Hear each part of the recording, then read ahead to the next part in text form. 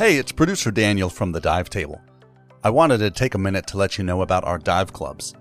If you enjoy what Nick and Jay bring to the Dive Table every week, then I would ask you to consider joining one of our exclusive, all-inclusive dive clubs.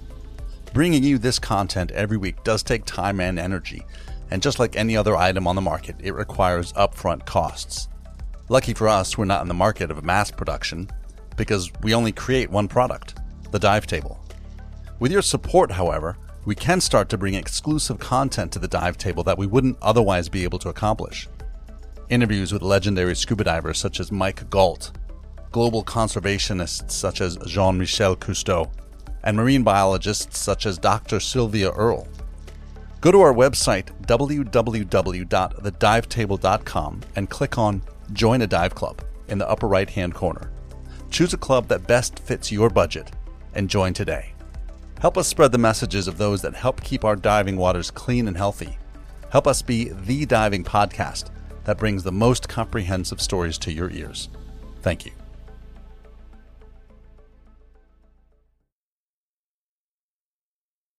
Welcome to the Dive Table. I'm Jay Gardner, and with me as always is Mr. Nick Hogel. Nick, how you doing today? I am doing great. It's a wonderful day. A beautiful day in the neighborhood, we should say. Any Mr. Rogers fans out there? Were you a Mr. Rogers fan growing up? You weren't? I'm just asking if you were. Okay. I'm not commenting either way yet. I feel like everybody should be a Mr. Rogers fan. But yes, I was. It's been a little bit. Although I have not seen that new movie, or it's not new. It's a few years old now with Tom Hanks. Is that right? Yeah. Tom Hanks. There's a documentary out there though, but he was a good man. He was a good man. Yeah, I can't say I was a fan or wasn't a fan. I don't remember a whole lot. I remember the trolley. And I remember those things that I don't remember so much if I was a fan or not. But now when I have kids, it's like some of the content for kids these days is like over my head. Like I'm like, how in the world are they going to understand? And it's TV youth, I don't think so. So like Mr. Rogers is nice and slow, understandable. Oh, yeah. The dude takes 5 minutes to change his shoes. Oh, like this is good life stuff. Lessons. Exactly. It's almost there's a couple out there. So you need Mr. Rogers, and then you also need Bob Ross. So for you younger listeners out there, go watch some Bob Ross. They actually used to play that guy in prisons because he would calm people down so much. Put a little bush. Yeah, there's a little happy little bush. Happy little bush. Yeah. Well, and it's good. We've taken some time off. Obviously, we've been watching Mr. Rogers in our time off, and we're back, which I'm excited about. And we're together again for the last time, at least for another year before you're off to leaving on a jet plane. Talking about the Fugees, you're leaving on a jet plane, right? So is that the Fugees leaving on a jet plane? Was it? Or maybe not. Leaving on a jet plane. Obviously, I'm not going to quit my day job. I thought Lauryn Hill did a version of that. Maybe not. I don't know. Well, okay. Somebody fact check us. And obviously, if you didn't hear him already, producer Daniel is here as well, which means we are recording another episode of the show. So, Nick, you and I have had an ongoing conversation for months now about the topic that we're going to tackle today. And I don't know if this is a hot topic. Remember that store? Sorry. I think it's still around. Is it really? Or maybe I'm thinking of Spencer. Sorry. Did you ever have a goth phase? I just have to ask. Never a goth phase, but there was cool shirts I did do the band shirts a lot when I was in high school. 9 Inch Nails. Like Bob Marley, Grateful Dead, I mean, come on now. 9 Inch Nails. But no, you could go there and get some... You could go there and get some cool shirts. They had some random things I would buy there, but it was definitely... I went there for maybe like the occasional Sublime shirt. There you go. Sublime. Okay, that's passable. Well, anyway, all right, off topic again. But this is what happens when we're together. It's a problem. But the topic we're going to tackle today, and I'm not sure if it's a big one out in the scuba verse or not, or whether or not people are having these discussions, on the way to dive sites or whatever. But you and I have talked about it a heck of a lot, which is the topic of transmitters, relatively new technology, right? A transmitter or a mechanical SPG. And we're going to have the discussion. I know that we have talked a lot about it. But who knows? Who knows where this will go? So I'm looking forward to it. We want to hear from you as well. If you have an opinion or think Nick or I are wrong or whatever, let us know your opinion, because I think that this is a really interesting topic that deserves some time. So you ready to jump into this? Oh, I am. Let's do this.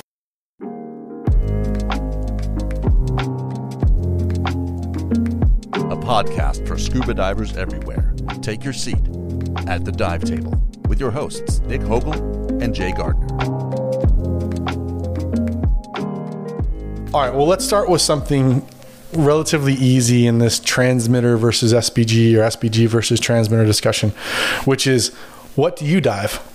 Well, I do dive both. It just depends on, and what I mean by both is I have a setup where it's just transmitters, and then I have a setup where it's an SPG. It kind of depends on the dive that I'm doing. But I do dive both as well. But I recently just made, within the last probably 6 months, where I moved over to transmitters, because on my recreational setup, single tank, I did have a transmitter as well as an SPG. But then I actually got rid of the transmitter and just used the SPG. But then when I'm in side mount configuration, I do just transmitters. Yeah, so I'm similar. I think where I've landed as of today is in my side mount kit, I use transmitters, and I use just the transmitters. I don't have redundancy built into that, so I don't have SPGs off of those bottles either. But in back mounted singles or back mounted doubles, or in a stage or a deco bottle, I use a regular mechanical SPG.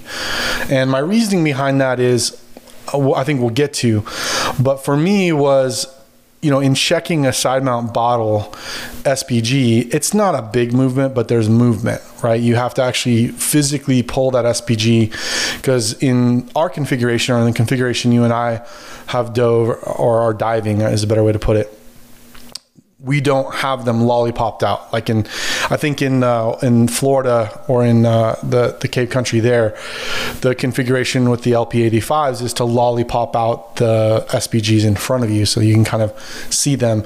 In Mexican side mount, they don't want things out in front because of the restrictions and things. So they're actually back behind the first stage. They're along the bottle. And so when you go down to reach and actually look at the SPG, you're physically pulling that SPG around the bottle, kind of wiggling your body around and trying to get a good read. And I'm always like, you're only side-eyeing it. Close one eye, squint the other. Right way. And so I found, because, what we were training on is to switch every about 200 PSI.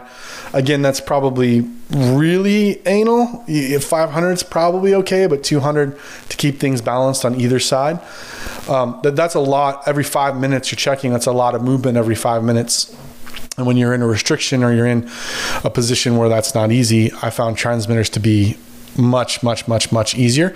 And actually, when we were in Mexico, I did both. So I dove SPGs to start and got used to that. And then I borrowed some transmitters from the shop. Luckily, my instructor had one, and we pieced together another one and tried those out, and went home and made the decision. That's basically what I'm going to do, is for side mount transmitters, for back mount anything, and stages and decos and all that stuff, it's going to be a mechanical SPG. So that's what I'm diving currently. And I guess another question to add on top of that is, what are you transmitting to? What kind of computer? Yeah, so I think we talked about this on another episode. I fell into early in my first few weeks of diving into that mode of like, the computer controls your dive. Like that's what I was told. That's what I believed. So I went into the shop and I said, "What's the best one?" And they said, and what did I know at the time? They could have said anything at that point, but they said the Shearwater Terek. And that's what my open water instructor happened to dive as well. So it's like, okay, there's 2 points of reference that this might be a good thing to buy. So I bought the Terek. I love my Terek. It's great. I use it in gauge mode, so it doesn't have all the shear water fanciness that now that it used to, or that's capable of. But the only thing I'm kind of in this spot where I kind of want to get a bigger screen than what I have, just so I can see things a little clearer, because that watch style is small. It does, magnify quite a bit under the water. So it's not like I can't see it, but it would be a little easier to see everything in one spot if I had a bigger screen. So I've been kind of itching to sell the Tarek or trade the Tarek. If you're out there and you want to trade a Tarek for a Perdix AI or not Peregrine, what's the other one? The Perdix or the Petrol. Yeah, Petrol. Totally down for it. In fact, I've seen a ton of Perdix on Facebook Marketplace recently, because they just released the new one, Perdix 2. The Perdix. Oh no, I think it's the 3, isn't it? Or is it the 2? I believe it's the 2. I believe it's the 2. Yeah. So everyone's offloading their old Perdix, and it's like, dude, it's a perfectly great computer. So I might end up getting one of those and then selling the Tarek later. But that's right now I'm using Swift AI, so from Shearwater, and the Tesla transmitters, and I'm using the Tarek as my receiving end of that. Cool. What about you?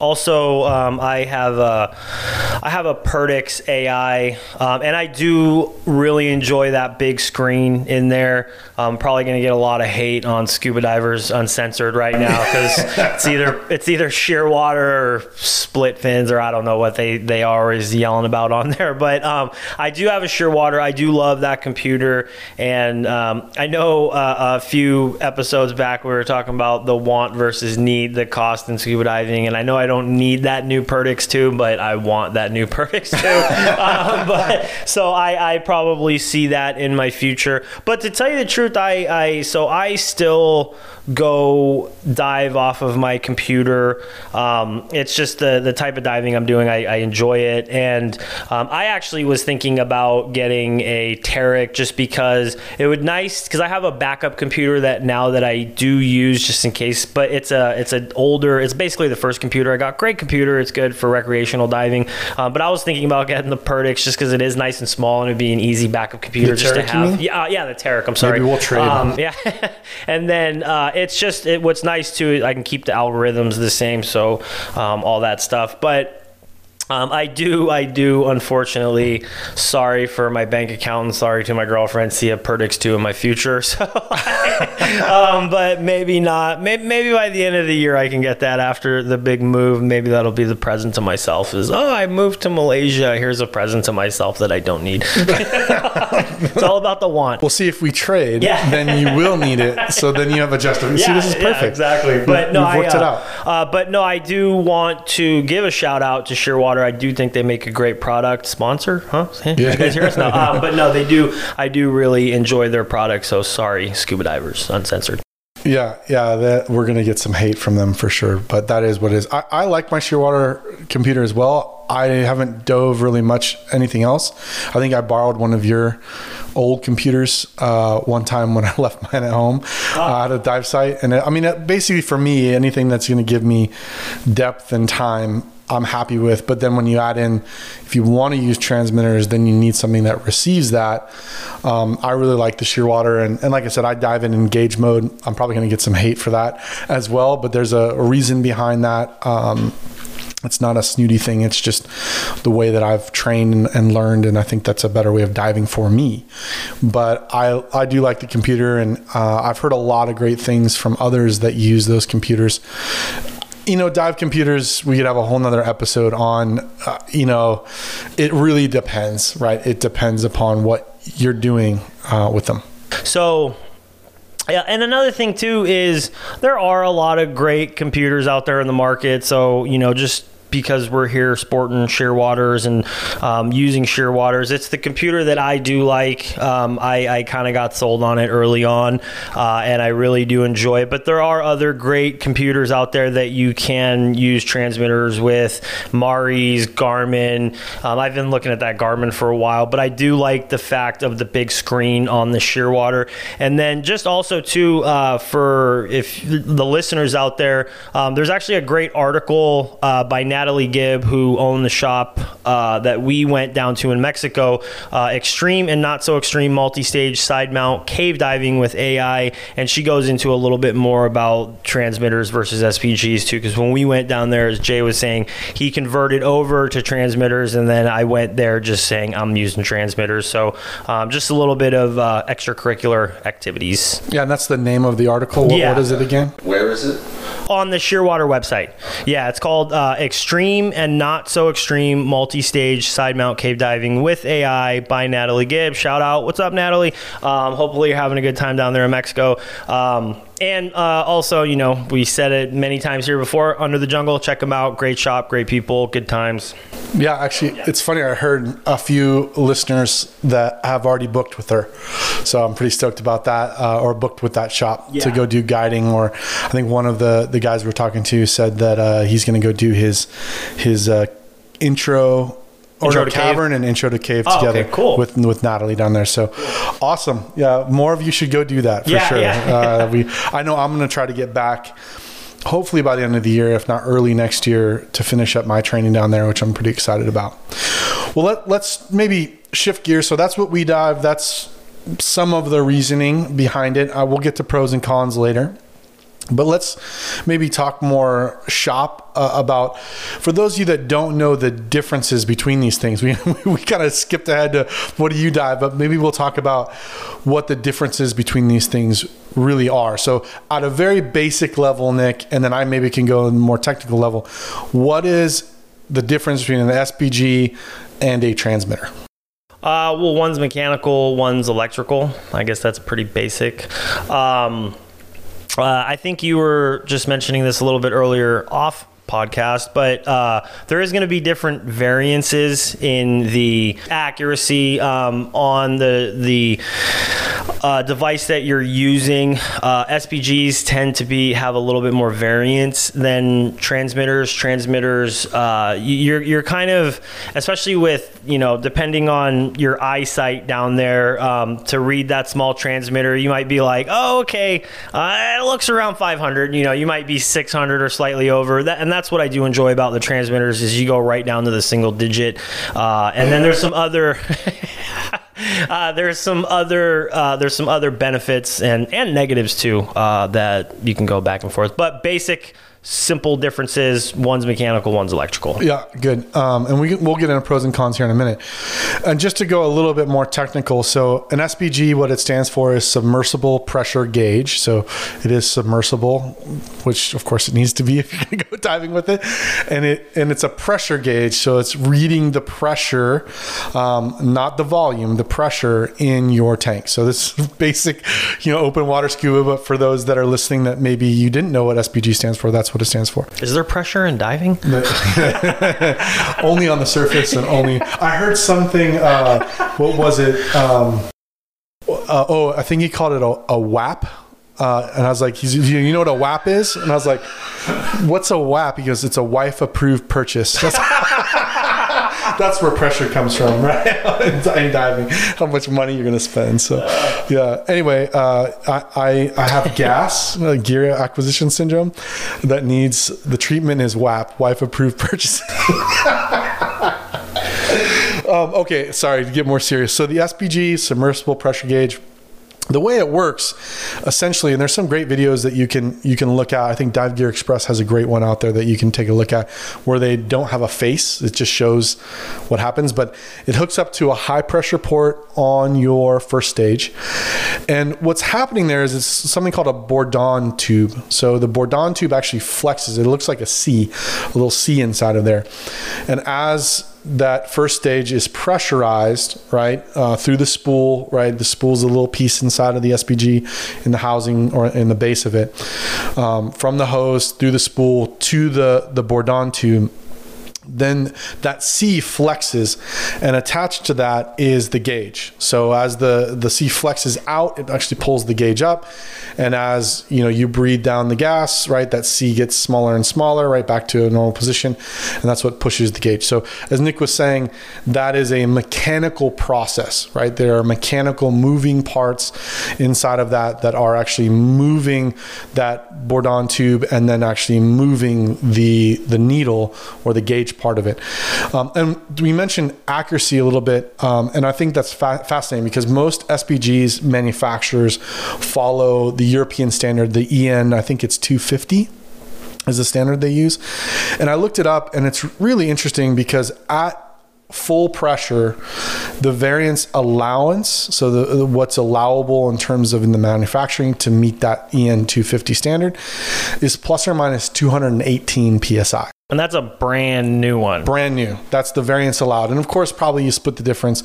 But then the variance is change based on pressure. So the lower pressure you have, the less variance there's supposed to be. So I think at the lowest pressure, the variance is like 73 psi. But any way that you look at it, it's about a 100 to 200 psi window where it's the SPG brand new is considered accurate out of the box if it's within that variance between 200 and 100. Let's just call it, for round numbers, scuba numbers, which I found very interesting. And technically, what I've read, I don't know if this is true. I've never run an experiment myself, which would be kind of a fun one to set up, but is that SPGs get or mechanical SPGs get less accurate with less gas. So as you start to go breathe that gas down, the accuracy of that mechanical SPG actually goes down as well. I don't know if that's true. I read it in a book somewhere on the interweb. On the intraweb. But that, rack and pinion movement of that Bourdon tube is what actually works to tell us what the pressure is in that particular cylinder coming from that first stage. Yeah, and then the reason why I wanted to mention new is because how many new SPGs are there out there? There so many people like, oh, I've had this thing for 10 years, it's running solid. Is it? You might want to get it checked, just because the scuba industry can be quite expensive when you're starting to get into it. So a lot of people don't buy what they don't think they need. So just definitely keep on track. If it's a certain age, you might want to just purchase a new one. Yeah, I actually don't know what the standard is for SPG service. It's not something that I can remember learning. Probably we should learn. What is it? Every 100 dives or every year? Or, I don't know. If you know, send us a message. We don't know. So if you're a service technician out there, what is your recommendation for SPG accuracy? I actually just like to buy new every year. No. Another continuing argument with me and my girlfriend. But no, I'm totally kidding. I don't buy new every year. I wish I could. But and that's another reason why I am a fan of transmitters, but also I am using SPGs as well. So it's And I would say like an SPG, when they were, if you read the history, when they were new on the scene, let's say, right? When reading your pressure was new on the scene, 50 years ago, there were some issues. So, they weren't as reliable, let's say, as they are today. But for the last 40 years, these are really reliable pieces of gear. I mean, you don't hear a lot of SPG failure stories. And I know that a lot of people prefer the mechanical nature of it because it is so reliable. There really isn't a lot. I mean, there's a couple of little O-rings. If you've ever popped one open, looked at the spool, there's a couple of little O-rings that sit, and I've seen some of those, go bad. That's a 2-minute fix, really. You never had one go? I've seen them on other divers and helped fix them on other divers. I haven't personally had one. The other thing is, if you remember to your open water class, when you first actually engage the bottle, turn the bottle on, they recommend to hold that glass away from you or from anyone else. It's a very rare thing, but it can shatter when that first initial pressure opens up. I've never I've never seen that happen, and it's funny because I do tell people that in my classes. I'm like, hey, you know, put the face of it. You know, if you don't like your dive buddy, face it towards them, or you know, put it to the inside of your BCD or whatnot. And then I'm like, I always started off, the story that I hear, you know, that'll blow out and take somebody's eye out, but I've never seen it happen. I've never even heard of it happening, other than just, you know, people telling me, yeah, my brother's cousin's sister's roommate, you know, but yeah, it's one of those funny things, but it is good practice. Yeah, and we'll get to pros and cons, but cost wise in SPG is anywhere between $40 and $60, I think, brand new. It's not, I mean, and then you got to buy a high pressure hose, which is another $40-$30, something like that. So all in, you're probably talking $70 for an SPG to hook up to a first stage. A decent SPG, yeah, that's not too bad. Yeah, and they read out, again, just so we're covering all our bases here, you can get them in bar, you can get them in PSI, you can also get them in crossover, which is both on the face. And most of the time when you talk about, you know, dark diving or black water diving, as some refer to it, you know, all of them, I don't know if all, that's a statement. I think everyone I've ever seen has a glow in the dark face on it as well. So you essentially take a light, shine it on the face, and that charges the glow in the dark piece, and then you look at it and it's glowing in the dark, literally. I want to say all of them are like that, aren't they? I think. I don't know. Almost every SPG I've ever owned, granted I haven't been in this industry super long, I've probably owned maybe 5, but if you shine your light on it, then it will glow. But I was thinking in that, if you're saying black water, maybe if there's no visibility, it doesn't really matter because you're not going to see it anyway. Well, you'll hold your light to it and hold it basically to your eyes. See it glow off in the distance. Yeah. But that's an SPG in a nutshell. There's probably much more technical explanation that we can go into, but they're really not that complex piece of, or overly complex piece of machinery. They're pretty straightforward, and they've been reliable and used for years and years and years and years. And there's nothing wrong with an SPG in my mind. I actually have had an O-ring go on an SPG. There's a little tiny O-ring. I can't even remember the size. I want to say maybe 10. And it was a quick, easy fix. And and it's only once the whole time I've ever used SPGs. But I kept swapping things out. I would go back and forth from a transmitter to an SPG, and just normal wear and tear. So it just kind of gave away. Luckily, it happened on the surface, not during the dive, but not the end of the world. Quick, easy fix. Yeah, good. All right, so what's a transmitter? So as Nick said, very basic. It is a non-mechanical. It actually works with electrical impulses. And the basic premise of a transmitter, let's talk about the digital gauge first, the actual thing that's reading the pressure, before we get to the transmission to the readout or computer or whatever it would be. So this is true of a digital gauge, which you can hook up just a pressure checker, right? Or a transmitter. The way that those work, there aren't actually any moving mechanical parts. What there is in there is a sensor.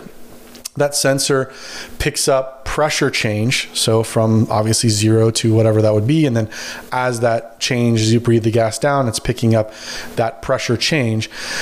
And that sensor translates the pressure change into electrical impulses. Those electrical impulses are read by a microprocessor that's actually in the gauge itself, and then the microprocessor takes the electrical impulses and translates that through magic.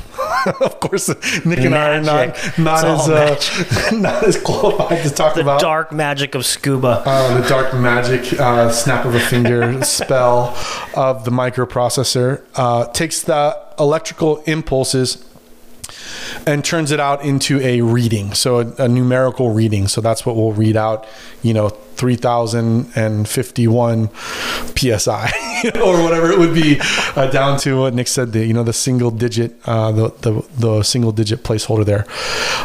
Transmitters, from the research I've done so far, out of the box are supposed to have, they call them a full service calibration are supposed to be accurate within 0.1%.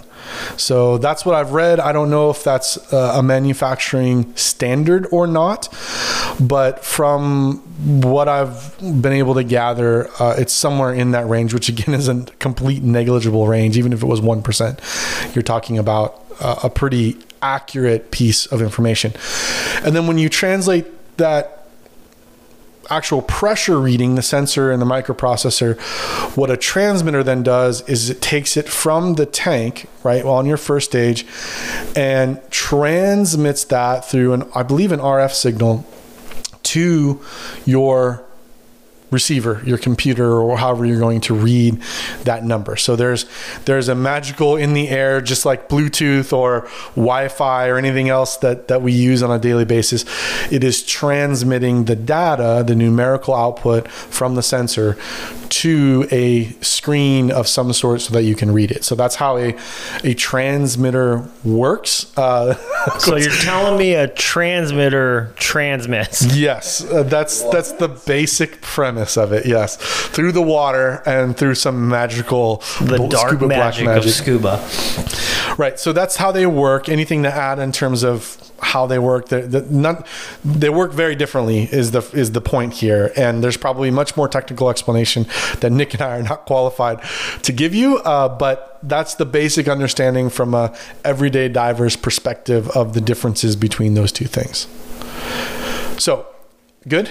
Yeah, no, I think you've pretty much covered most how it works. A transmitter transmits. Okay, that's what Nick's taking away. Good. All right, so let's maybe get into the opinion-based portion of this, which should be a lot of fun, which are pros and cons. So there are certainly pros and cons of each one of these things, and I think that's where the meat of the debate comes in. And there are some people that are very charged, let's say, about one side or the other side, and even agencies that have created rules, around which one you can and can't use, or how you have to deploy them if you're going to use them. So let's talk pros and cons. The floor is yours. Where do you want to start? Well, I mean, I think kind of if you've gotten to know me over the course of however many episodes we're at, I do like convenience. I like ease, and a transmitter is definitely just going to be a lot easier. You know, you can, it transmits to your computer. I wear my computer on my wrist. Generally, when I'm diving, my hands are in front of me, so it's right there. Like I don't even have to really turn my head. I can just turn my, just move my vision a little bit. Boom, it's right there, and that's, also why I like the bigger screen for my computer. It is a little bit easier. It's, another benefit is it's one less hose. I know that there's a lot of debate out there whether it should be like some people do. They'll use both. They'll have a transmitter as well as an SPG, and for a while I was actually the same way. I would use both because when I first kind of got into transmitters, it was like, oh, okay, you should always have a backup in SPG, and over time I've kind of gotten away from that. Because I don't necessarily see that as a benefit if you're planning your dive correctly. If anything happens, if you have an SPG failure, you would end the dive at that point. Same thing with a transmitter. If if you're gas planning correctly at any point in the dive, you should have a reserve to be able to end your dive sufficiently. Granted, if whatever type of dive you're doing, actually not even any type of dive you're doing, you should always have a reserve. All you divers out there, but so just some of the benefits for me is it's just a little bit more streamlined, a little bit easier. It's just something that I kind of gravitated towards, and it's just something that I enjoyed. I do know I am not 100% sure the standard of the agency that I teach. I'll have to look into that. If you do need an SPG or just being able to read your pressure. So I don't know, like whenever I'm teaching a class, I will have an SPG. Like I will probably not even have a transmitter. Usually I will, but if I'm teaching a class, I don't mind not having a transmitter. But I will have an SPG because I think it's good practice, especially an open water diver coming into it. That's going to be more standard wherever you're going. If you're renting gear, which a lot of people do, they're going to have an SPG. They're not just going to have transmitters that they're handing out, because that is kind of one con about the transmitter is the cost. Like you were saying, $60 to $70 will get you a SPG setup. I know the transmitter that I have, I think it was 300, 400. Yeah, so it was 400. It's not cheap. It's definitely not cheap. And, still going back to the continuing argument me and my girlfriend always have why I spend so much money on scuba. I need this little thing that costs $400. What? Yeah, it's easier, but I mean, I'm a product of my environment. I love convenience. But I used to see the benefit in having both, but I see that there's more failure points now from articles that I've read and things like that. So I guess it just depends, but also, I don't know. It's kind of a back and forth, I guess. But for me, I know the comfort that I have in my own diving, I'm okay with just using transmitters. That might not be everybody else out there, and go with what you're more comfortable with what you're trained with.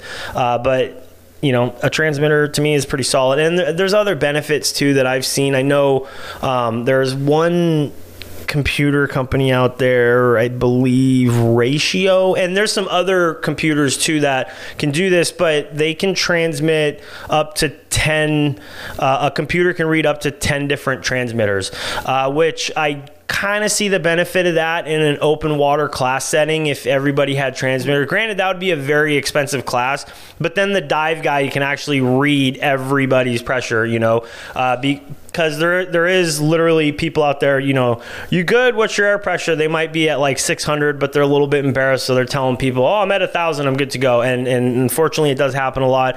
But then you could actually... Nope, I did a little click of my wrist right there. No, I could see what you're at. You could also just grab their SPG. Yeah, you could also grab their SPG, but in times, it would be, I see the benefit in that. I don't know if I would ever use that. I don't know if I'd ever have the money to do something like that. You'd have to be a pretty fancy dive shop to be like, oh, we're giving all these students transmitters. But I can see the safety in that for sure. But as far as me, I do like transmitters, but also in my recreational setup, if I'm just going fun diving, hopefully out in Malaysia soon, if I'm just fun diving out there, I probably will just have an SPG because it's easier, it's set up, I don't have to do anything, and it's just a simple, grab and let's go. I'm not going to buy, because the transmitters I do have are on my side mount setup, so I don't want to keep removing them and putting them on, removing them and putting them on. I just don't like doing that, and I'm lazy, as we've gotten to know. So it's just nice to have an SPG setup. Will I eventually maybe get another transmitter? Maybe, but I'm more eyeing that new Perdix too. So Shearwater, if you're out there, we could use a couple more. Yeah. Please. No, I think you mentioned a couple of important points. The first one is ease. So there certainly is something about all the information you need in one location. So think about it as your scuba dashboard, right? And that is quote unquote easier. There is no movement. It's simply, like Nick said, out in front of your face at all times. I think that's a pro. In some ways, I think it can also be a con. And my experience of that was I originally bought a transmitter and was using it, period. And I actually found myself to get, in my early diving and my training, to be a little bit lazy in terms of the, discipline in checking. And for me, when I dive, I do 5-minute checks. So every 5 minutes, I check my pressure, I check, my buoyancy, trim, control, breathing, and I check my team. So that's just kind of a habit that I wanted to get into, that I don't even have to look at my, gauge. I know it's 5 minutes, right? The other thing that I found when I was diving just the transmitter early on was I didn't really get into that discipline. This is me. Again, it's not everybody, but I didn't have that discipline because the information was always there. I mean, I think you check your depth and time a lot more than 5 minutes. And so in that process, because the information was there, I just knew what my pressure was. And you can argue that's a good thing or a bad thing. For me, it kind of created a little bit less discipline. And the second piece of that was that it also created a little bit of a dependence. And so if you do your sac rate calculations and you're kind of doing gas planning, you should in your head know at 5 minutes, like for me at 5 minutes, depending on depth, again, I kind of have a chart that I've made, I should have breathed about 200 PSI, somewhere around there, right? So a gauge really is working to confirm what I should already know. So I should already know if I'm 10 minutes in the dive and I started with 3,000 on a single back mount tank, that I should have used about 400 PSI, which should put me at about 2,600 PSI total. So when I look at my gauge, it should be confirming that, yeah, I'm at 2,600. If it's not, if I'm at 2,000, what's going on? Or if I'm still at 3,000, like, was the manifold closed? Like, what's going on, right? So it's a confirmation tool for me, or at least that's the way I've tried to train it, is for it to confirm what my brain should already know in what I've worked to understand my gas consumption and my gas planning. And so in that case, I found the SP or the transmitter, again, to be a little bit more of a crutch or becoming a crutch. So for me in my training, I took it off. I put it in, the back shelf and went directly to, I'm going to train on an SPG. I'm going to train that it's confirming what I already know. And I did that for 100 dives or whatever it was, just to get into that discipline before I went back and said, okay, let's revisit this transmitter thing. So that for me was, again, it could be taken as a pro and a con in terms of how you are approaching it. But that was my experience of that. Well, I guess my question is, because you're still checking. I'm trying to clarify how necessarily it's a crutch, because as opposed to, like, you're saying, like, physically grabbing your SPG and grabbing it and looking at it. But I mean, when you're looking at your computer, isn't it not the same thing? When it reads out on the computer, when you check anything, depth, time, which you do quite often, more than 5 minutes, I would say, you're also looking at the SPG gas. And so what I found was, like, I didn't have that 5 minute clock, right? It was just kind of like, I already know. So that physical movement for me in training, again, I'm not saying it's how you should dive all the time and things like that, but in training, that 5 minute, I have to do something to confirm my gas, which is really important, right? To know how much gas. That movement for me of physically unclipping my SPG, pulling it in front of my face, charging it if it's dark, whatever it would be, reading it, doing the calculation in my head, is that right or wrong? Like, how's it going? And then replacing it every 5 minutes really trained me to have that internal clock of 5 minutes. Now I don't really need that. 5 minutes, my brain and my, what do you call them? Reaction. What are those reflexes? There it is. My reflexes go off at 5 minutes now. But I'm saying in the training, for me, for 100 dives or so, that's what I did so that I could get into that mode. And I found the transmitter to be a crutch to accomplishing that piece of the training that I wanted. Whether that's true for everybody, I don't know, but it was for me. And that's kind of how, because I always knew. I never had to, there was never a stop point that said, hey, dummy, check your gas. It was just always present, you always knew. And for some people, that's a pro. And I totally understand that. For others, for me, it was a con because it became more of a crutch.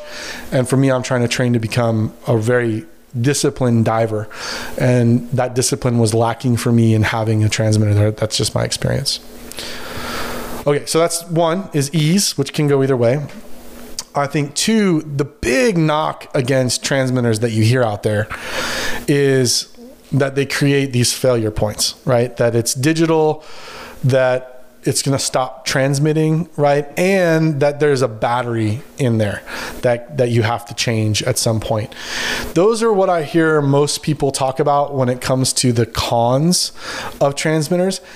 And that may be true, and it probably was very true in the beginning of any new technology. Right, we talked about the start of SPGs and glass exploding. You talk about in a faraway land, BCDs and the invent of new technology. Nitrox, yeah, voodoo gas, right? So I think they're probably what I haven't experienced it, but from what I've read, the early transmitters maybe were less reliable. They had comms issues. They would stop working when they passed this certain rock or something. Like I've heard these stories old timers tell. It's the magnet. But to me, like that's the nature of evolving technology. So yes, that might be true. You're adding a battery. Right now, the technology warns you long before you need, I think it's like 25 dives or something like that before you ever have to change the battery. So if you just ignore that for 25 dives, then that's kind of on you. Transmitter? Yeah. It tells you the battery is going to go 25? Something like that. The warning comes on. 25 dives, it'll be done. That's the only number of dives it takes. Yeah. So when the battery's going down and it needs to be changed. Oh, within 25 dives. 25 dives, you need to change it. Like, yeah. Man, I've been using my transmitter wrong a lot. So I think it's that number. I don't remember. We have to look it up. Yeah. No. That okay. That makes sense. That's on you, right? Yeah. Like if you ignore that for 25 dives. And a lot of them, I think, I want to say it'll kind of show you the battery life on there as well too. So, like I know on my computer, it shows me the battery life, and generally when it starts to get below half, I'm like, I just need to swap this battery out. I have gone a little bit longer than that because I'm an idiot, but yeah, no, sorry. I just I miss her. I was like, wait a minute, what? I got to change my transmitter battery every 25 dives. Yeah. I was like, I've been really screwing that up. Yours is not reading accurate anymore. So, but I mean, I don't really buy into the fact, yes, they can fail. So can an SPG. Mechanical failure versus digital failure or sensor failure. To me, there's kind of an equal playing field there. Yes, it's transmitting through the water. I think a lot of the issues that they had early with those have been addressed and are continue to be addressed. The technology get better. So any new technology is going to have potentially more quote unquote risk. But to your point earlier, if an SPG fails or a transmitter fails, the procedure is the same. Like the dive's over, like thumb the dive and get back home safe, right? And if, so to me, the consequence of the failure is still the same. The likelihood of the failure might be, I can't say with, there's been scientific studies out there, it might be greater. Likely is a little bit greater with a transmitter than it would be with a mechanical SPG, but the failure points still exist. If you're a diver, I know some divers are out there counting O-rings. You have more O-rings when it comes to the spool, right, in the SPG than the single O-ring that comes with the transmitter. If you're a diver out there who, can't figure out how to turn your computer on, then this might be not something for you, right? And there's a failure point of user error at that point. I don't know how to work this thing, right? But I don't really buy into the transmitter is more likely to fail than the other one. And then my question then is, okay, well, what's the consequence? And the consequence is, if you're an idiot and haven't done your gas planning, then yeah, you could die. But if you're not an idiot and you're holding rock bottom or a reserve to get you home safely, the consequence of either failure is the same. Go home, right? Thumb the dive. So again, to me, that's not really a major argument to make against transmitters, although that's the one I hear most common. Yeah, I mean, I know for me, I'm on my second generation, I should say, transmitter. So I got the Shearwater a few years back. So I don't know if it was their first generation transmitter. I'm not 100% sure. But I have the Swift now, the Shearwater Swift. Is it Swift AI? Swift AI. Yeah, Swift AI. Air integration. Yeah, I have that have 2 of those. I probably have, I don't know, maybe 50 or so dives on those. I have not had an issue on the transmitter that I had before. I can honestly say I probably put about 500 dives on that thing, and I never there's probably, maybe a couple times, but nothing to warrant an emergency or anything like that. I did have the battery go, but that's going to be common with any electronic device. And I used it just fine, no issues. So I can't speak for that either. Like I've said, though, in the past, I haven't been diving for 10, 20 years. Yes, when this technology first came out, I'm sure there was issues, just like any new technology out there. So I can understand why some people are on that way, but in the dive industry in general, I feel like there is there's just this people are just hard to change their habits, so you have people that, and you'll talk to some of these old school tech divers, old school caves. Oh yeah, never looking at that transmitter, that thing's trash. This is the way that I'm going to do it. This is the way that it is. I'm not a fan of that. I'm a fan of evolving, and there's new technology coming out. There's better methods. If literally you have divers, I don't know the time frame on this. I'd have to really check, but you've heard us talk about it before, voodoo gas. There was a time when people were like, no, that nitrox that's going to kill you if you go in the water with that. It's common practice these days because we've evolved. BCDs, when those things first started coming out, that's going to kill you. What are you doing?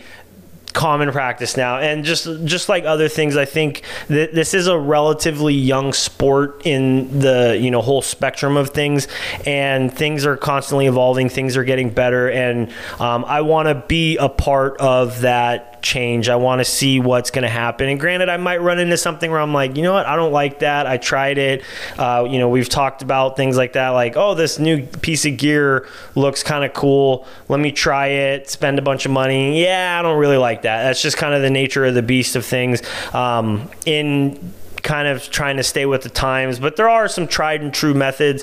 But I do see, that's another reason why I did get away from having an SPG as well as a transmitter, because there's no way around it. You're adding more failure points. I know in SPG there's going to be more O-rings that can blow as opposed to one transmitter, one O-ring. So there is differences in there, and like me and Jay have stated, this is what we do. So this is what I do. That's what Jay does. That doesn't mean that you have to go off of what we say. Go out there and see what works for you. Get the training, find the benefit. Don't just do anything because it sounds cool or whatnot. But definitely go out there and get it. But I do see that, for me, I do like the way of the transmitter. I like that, the way of the transmitter. It kind of sounds like a samurai thing. But I am a fan of that. So I do, that's just something that I've incorporated into my diving. And there's other things. You might talk to me in 5 years and I'm like, nope, no more transmitters, sticking with just SPGs. Or you might see me in 5 years and I'm like, man, I haven't owned a transmitter, or I haven't owned an SPG in 3 years. I just don't need them. You have 17 transmitters. Yeah, you won the lotto or something. So I need to become a dealer so I can get all these. I'm dealer transmitting pricing. how much gas is at the shop that's left to fill up my tanks when I'm done diving. That's what I know. Yeah, I think you make a really important point, and I'll flat out say it, that I think in general what I've experienced in scuba is a resistance to new technology. Change. And in some cases, that's warranted. Hey, what has worked, and we have safety records on and actual studies and those things, then yeah, there's a reliance on the things that have worked. But things don't change. We don't get to new technology. We don't get to nitrox without doing it and studying that, right? And so I think in general, there is kind of this, old school mentality that transmitters are the devil that I've run into, and like, you shouldn't do that. And in fact, there are some agencies that are trying to evolve and say, okay, have a transmitter but have a backup SPG. To me, that's lunacy. Number one, you're right, there's more failure points, but okay, like, I'm not an O-ring counter. That's not how I operate. As I'm a what's the tool? And why do I use that tool for what purpose?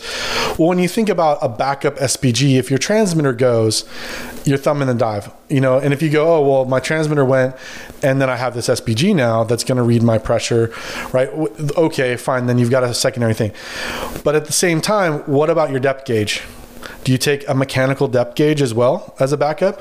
What about your timing device? Do you take a mechanical timing device on your dive as well?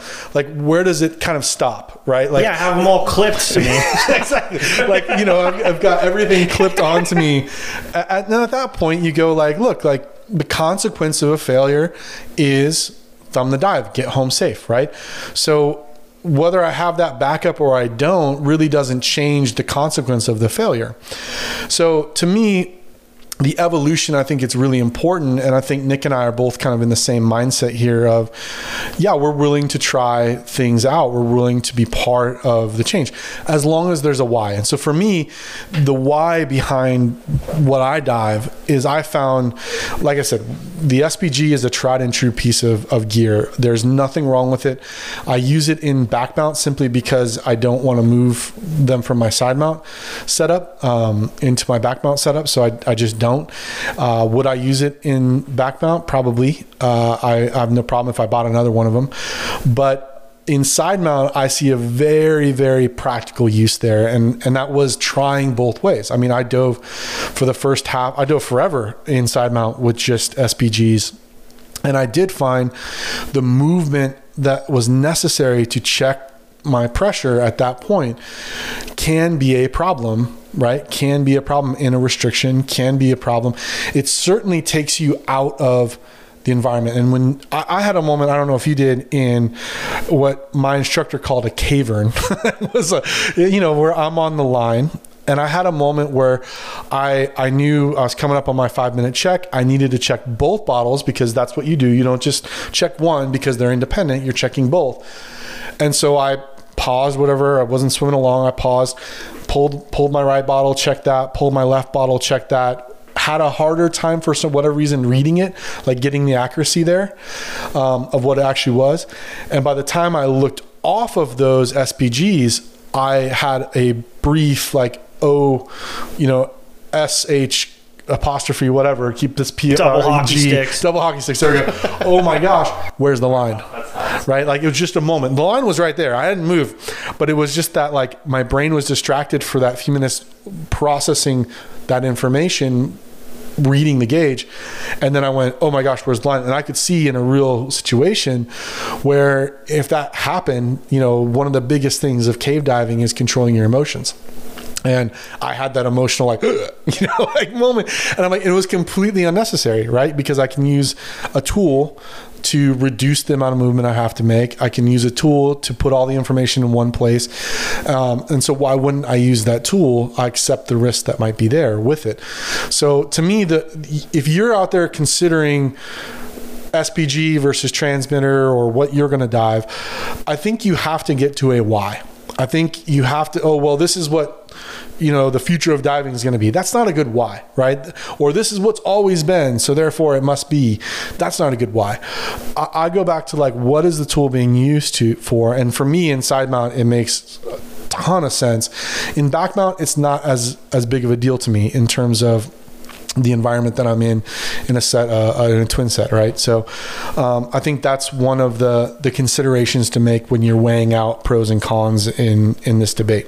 And, I do, going back to having that nice tool on my computer, it is nice. When I'm doing side mount, I can have both transmitters right there on the screen. So it is just a nice readout. I don't have to click from one to go to the other. It's just, and I don't know if all or more than one dive computer does that. I don't know. I haven't used those other dive computers out there that do transmitters, but that is the really nice thing about the computer that I'm using is it's all right there.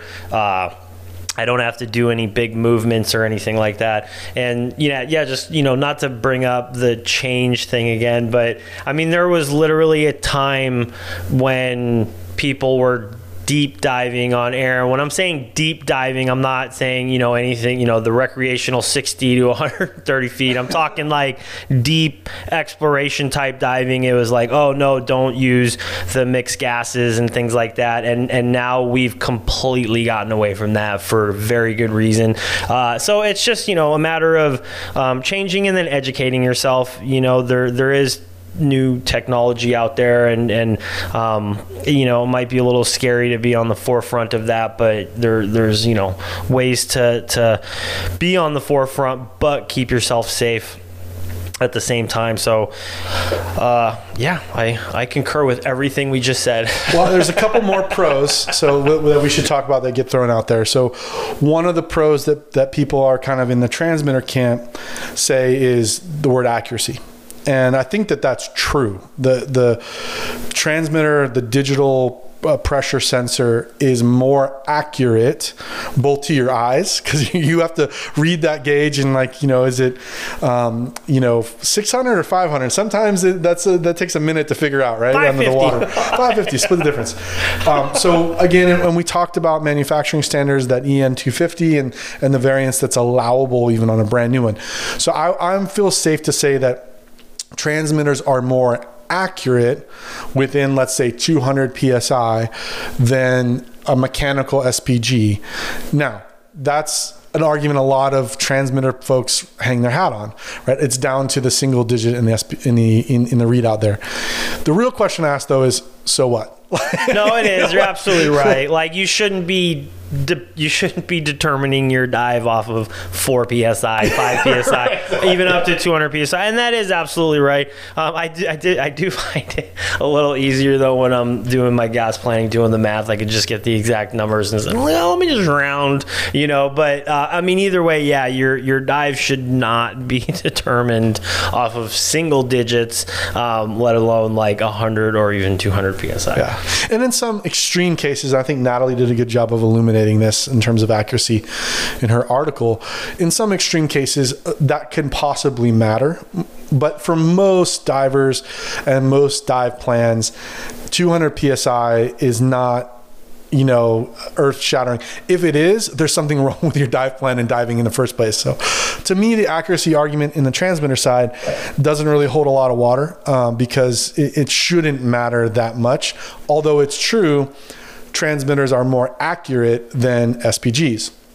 The other argument that I hear, or a couple more on the pro side of the transmitters, is the automatic calculation of your sac rate. Now, that is super convenient. It's nice when you get done. You know, some computers, I don't know if all, again, we have experience with the Shearwater side of the house. I've been trying to hold off saying Shearwater because I think we've said it like 500 times, so, but it's okay. Like Shearwater. Yeah, we use them, so we'll talk about them. But we need to get Daniel to just start buying us all Shearwater products. Yeah. We're both looking at them right now. Just using an excuse to say Shearwater? Yes. Yes. The Clearwater, right? Sorry, Shearwater. Credence Clearwater? Oh, Canada. What's that all about? So anyways, the point being is that it does an automatic calculation of your sac rate. That's fantastic, as long as, in my view, you know how to calculate your sac rate without it, right? So there's another crutch that can get in there. I think it's important to be able to do tank factors and actually calculate out your sac rate.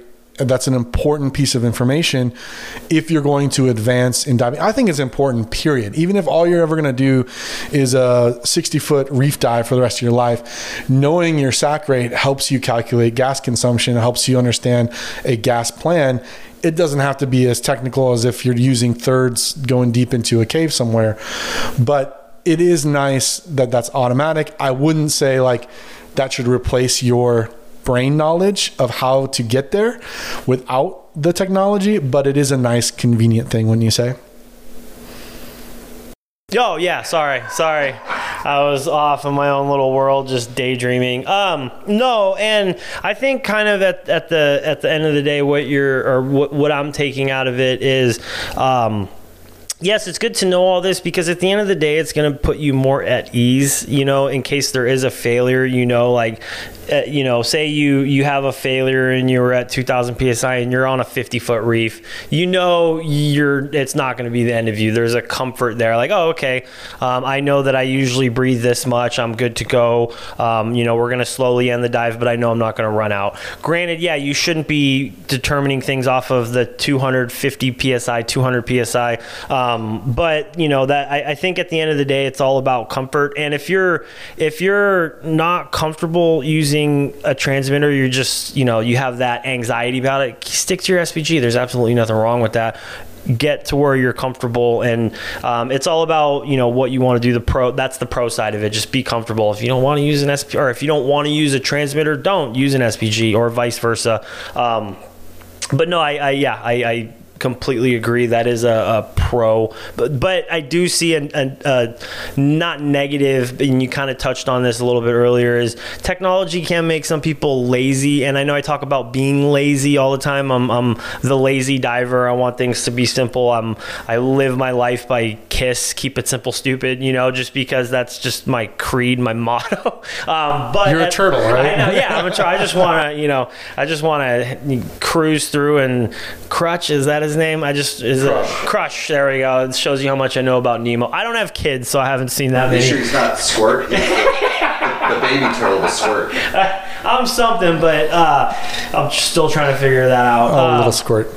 But no, and it's all about just getting to your comfort zone, but being educated, being trained, and at the end of the day, we should have had that disclaimer.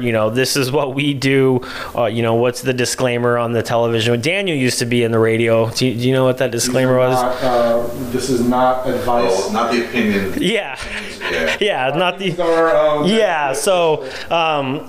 So please take that from this, but I do I see more pros than negatives for transmitters as opposed to SPGs, and I can see myself making the transition, but that's me. So do your research, get educated, and figure out what works for you.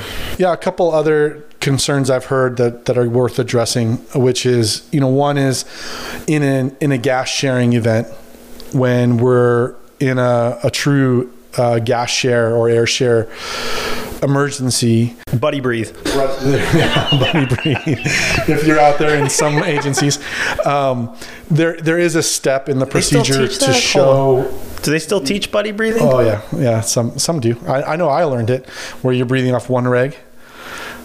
Yeah, back and forth. Yeah, that's still also a viable option in a really big emergency, right? Yeah. Where you share your long hose and the necklace stops working. Well, now you're in a buddy breathe situation, right? You're passing and you've got about 30. If you sit there, this is a good exercise I went through, which was sit on the surface and hold your breath and just press a timer. I was able to hold my breath for like almost a minute. And when you think about that under the water, right? Yes, depth, pressure, blah blah blah blah, but it's going to be, you're going to take the same volume of gas in on at 4 or at 100 feet that you are on the surface. So there's not really an argument there. You've got a minute to solve it. But one of the arguments I've heard transmitter versus SPG is, if you've got two tanks, and this is true, and I'm going to now share gas with you and I'm using transmitters, one of the steps in the procedure is to confirm that we have enough gas to get home, that both the sharing, the donating diver and the receiving diver confirm that. And so the simple step technically, if you're using an SPG, is to show them the face of the SPG, right, on both bottles. When it comes to a transmitter, now you have, at least on mine, tank 1, tank 2. And so in your pre-dive check, if you're doing side mount, you need to distinguish, hey, for me, I dive tank 1's my left. And the reason I do that is because the left is the first one that I put on, right? So that makes a logical sense. It's the last one I take off. So confirming tank 1 is left and tank 2 is right, I can confirm that with my team. The other thing that sometimes gets into that, argument is when you're using, let's say, stage bottles or deco bottles as well, and you're doing decompression diving, again, showing that SPG is part of the gas sharing procedure there. Again, you need to be able to identify. I think on mine, I can have up to 4 displayed at the same time. So again, that happens in the pre-dive check. Hey, tank 1's left, tank 2's right, tank 3's my stage, and tank 4 is my deco, right? Now, that might be something for someone to remember, and maybe we need to put that, make sure our wet notes are right there to confirm. But to me, again, that's not like it's not a major concern. It's an emergency planning that I think is worth addressing today, because I'm going to hear it from other people that, yeah, but what about, gas checks and gas sharing procedures? And then I think the big con, and I think you'd agree with me on this one, to transmitters, is just they're expensive. Like if you were to run them on all of your systems, I've got, I think 5 first stages now.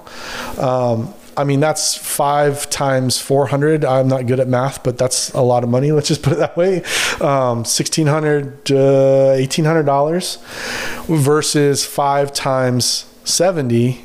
Let's even say I buy a really nice SPG and they're $100 each. That's $500. So $2,000 versus $500, that is a difference. And for some divers, again, the benefit of the transmitter versus the cost of the transmitter may not make sense to them, and that makes total sense. SPGs are just fine.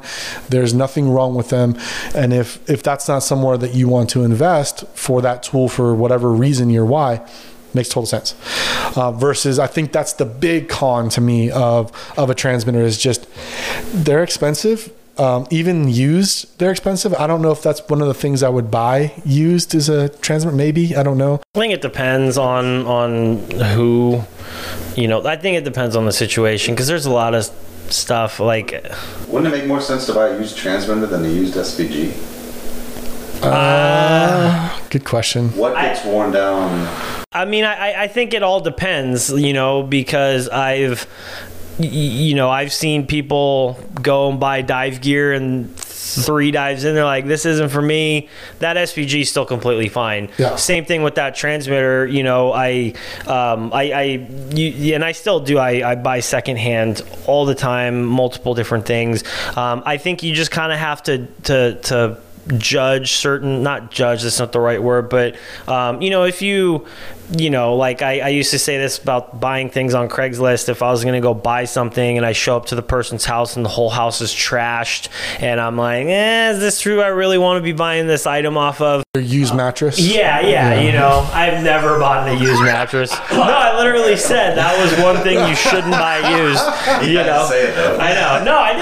That's what, there's certain things you don't buy used. Mattress is one of them. It's like, don't buy used underwear 100%, but I just think it depends. Socks? Yeah, maybe. Used diapers, no. But I definitely, I just think there's always a depends situation, because someone might have bought it, used it once, and realized like, I don't really want to use this. But if you're going to buy a transmitter and it's basically new out of the box, like, why wouldn't you buy it? As opposed to if you go and buy a transmitter and there's just huge gouges across the thing, I'd probably say don't buy that one. But that's a whole nother topic of discussion, buying used or new.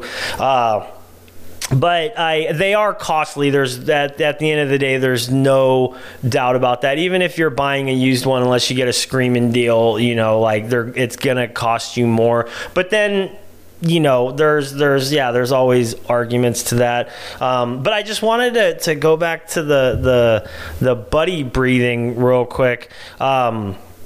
So I think, or to kind of maybe touch on that subject a little bit, I think depending on what type of diving you're doing, that's obviously going to determine what procedures are, right? So, like if you're a good team, then your teammate should kind of know what's going on in general in an emergency situation, depending on the type of diving you're doing. If you're on a 40-foot reef, you probably don't need to be completely in tune with anybody, as opposed to if you're 3 miles into a cave, you want to be in tune with that person next to you, because that person literally is a lifesaver at that point if something goes wrong. But then also too, because you were saying something about breathe, you can hold your breath for a minute on the surface. It should be the same down at 100 feet. I think what you need to throw into that factor though is panic. If somebody's panicking, they might be like, oh, I can hold my breath for a minute, but then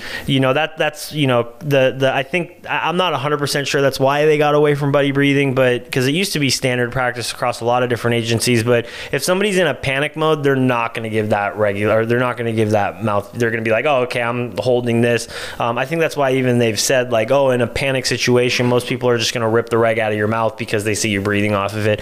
Hopefully you're more prepared for that. But I don't know why I went back into that, but so either way, what I'm trying to say, there's always different circumstances, there's always different situations, but go with what works for you. Don't buy a used mattress. What if it works for them? Hey, if you're a college kid, trying to save some money, sorry. Yeah. SH. All right. Well, good. And I agree. I think the level of training type of diving that you do, I think it's always important to have an aligned team, whether it's a 40-foot dive or a 300-foot dive. But that being said, you're right. In panic, I've had that. So I really didn't appreciate my critical skills training, because they point at you and say in training, hey, you're out, and the team's way over there. And the expectation is when my instructor says you're out, I drop the reg immediately. Whether I'm half breath in, full breath, or I just exhaled, that thing needs to come out right then. Otherwise, it's getting ripped out from my instructor. And then I got to go find gas. And I remember having that feeling where it was probably took me 20 seconds to finally get my team's like a lot more. Attention, because he was actually testing the team in that particular scenario I'm describing, because they were not being aware, and so they left me behind, and there I am with no gas. So it took me 20-25 seconds, probably. It felt like an eternity, because I did feel that gas start to leave my lungs, right, and start to have that panic monkey, even though I knew all I had to do is stick my necklace in. It worked, but I wasn't supposed to, because we're in that critical skills training, and bam, it was stressful. And by standard, we typically breathe around 0.5 cubic feet at rest per minute. That at working, swimming, those sorts of things, usually 0.75. And then industry standard kind of tells us that it's at one cubic foot per minute when we're in an emergency. So everything in that panic emergency goes up. So you're right.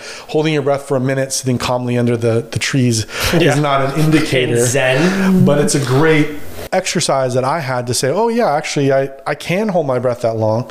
Whether I will in an emergency is another question, but it's possible. So it's a good piece of information for me. So I think it's a good point.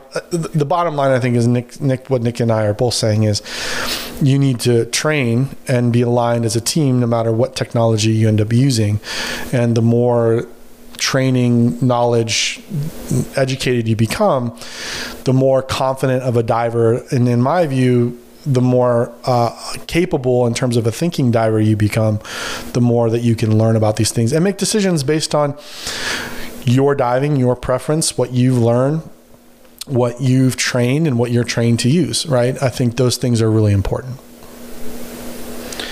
All right, so let's wrap this one up. I think we've covered this one. I'm sure we're going to get some feedback from different folks about this subject, because it does seem, I don't know if it's a big topic in the scubaverse, but I do think that if you're in a camp, you're in that camp pretty solidly. At least that's been my experience. Like, there's not a lot of U&Is where we were able to straddle both worlds and be okay with it. I think some people are like vehemently no way, and some people are vehemently like, this is the future and I am the future, here we go. So at the end of the day, it's all about growing. yeah. At the end of the day, it's all about used mattresses. So today we focused on the topic SPGs versus transmitters. We talked about what Nick and I dive and a little bit of the reason behind why we do it that way.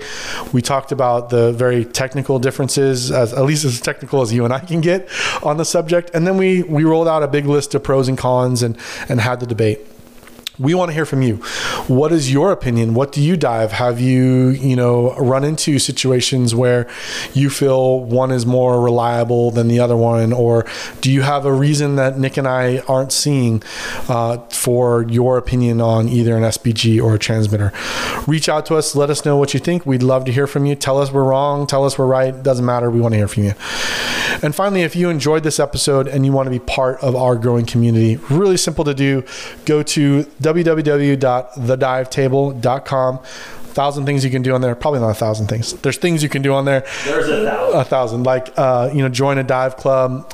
Join us, for our Tuesday night dive table, actual dives, or subscribe to the newsletter, subscribe to the podcast, whatever you want to do. So join us there, and we really look forward to having you there. Nick, any parting thoughts? Well, I was just thinking the into the future, and I'm wondering, when are we going to bring up the heads-up display into the mix? Some guy tried to sell me that actually just a few weeks ago. Yeah. I see. I mean, I definitely think it's going to be something more incorporated into the future, because now, I mean, it's right in front of your face. You can't do anything but look at it, But I mean, I don't know much about those. I just wanted to keep you thinking out there. I haven't used one, but I just go back to, what was it, the Google glasses, or what do they call those? Are those things out? The massive fail that those things were when they came out. I mean, I think that's something I could see. I knew that was like a thing, but I mean, I could see it. I don't know. To me, my initial opinion, it's just too much in front of my face to enjoy the dive. But that might not be the case because I've never used one. It's just my thought. I actually used a heads-up display in a rental car we had when we were in San Diego, and that was relatively interesting because you have information in two spots. Yeah. And I was like, where do I look? Which one do I look at? And it wasn't. I didn't find it like, I want this. When I get back, it was kind of like, but who knows in scuba? It was kind of like when Apple went to the no button. Do you remember that? The Apple users out there, when they went to the no button, everyone's like, oh, how do you get rid of the button? Now I'm like, when I have a button phone, I'm like, what's going on? Yeah. I'm so out of it. I had a car that had a mechanical heads up display, had the hood tack. I don't know if you ever seen those old cars. It was an old Firebird. I missed that car, but yeah, I thought those were kind of funny, but I think those phased out pretty much too. Yeah. All right. Well, that does it for us in this episode. Thanks for joining us, and we look forward to having you back on the next episode of The Dive Table. Peace out.